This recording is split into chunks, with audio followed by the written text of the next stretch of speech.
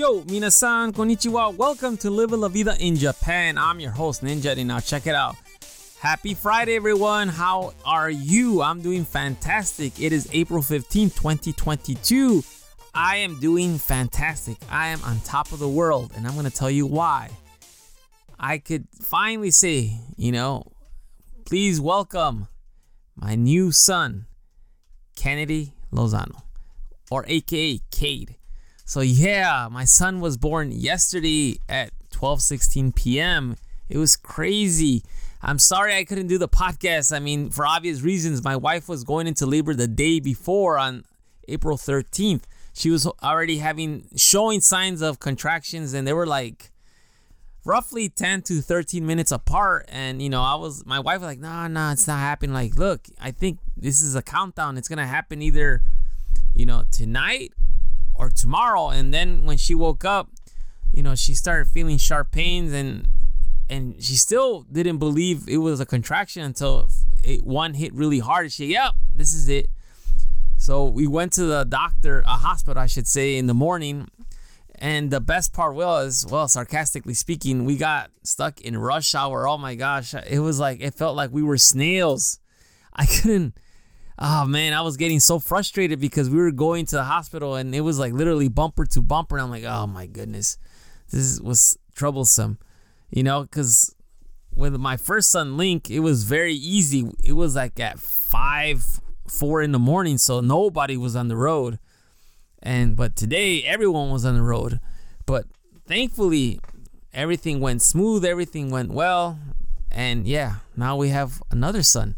So I have 2 boys now, and yeah, it's gonna get even crazier because I could already see that they're both gonna team up against us, and yeah, I'm gonna need a lot more energy than I have now. And we'll see. I'm just on top of the world right now. I mean, I hope all of you are having a fantastic day as well. If you hear any sound effects or anything going on, it's because my son is here with me in the broadcast booth. And all I gotta say is because of COVID, I couldn't see the birth of my second son, which is, it pisses me off because they don't allow me into the hospital at all. The closest I could get to the hospital was just the door. So hopefully my wife will come out next week, and then I'm going to finally get paternity relief. I'm not sure if I could get up to, I think, a year, but I'm only going to take 1 or 2 months max because they're going to give me my salary, but it's only going to be 60%. And I already told my wife, look, as much as I would love to stay here for a year, we can't live off 60% of my salary. We could get by, but not for a year. So it's either going to be a 1 month or 2 months. Either way, it's better than what happened with me with my first son, Link. It was crazy because I didn't sleep.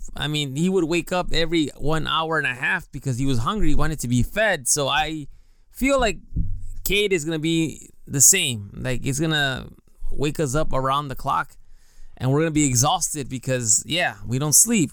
And that's how it was with me in the beginning, the first 3 months, and I was working full time. So you could imagine.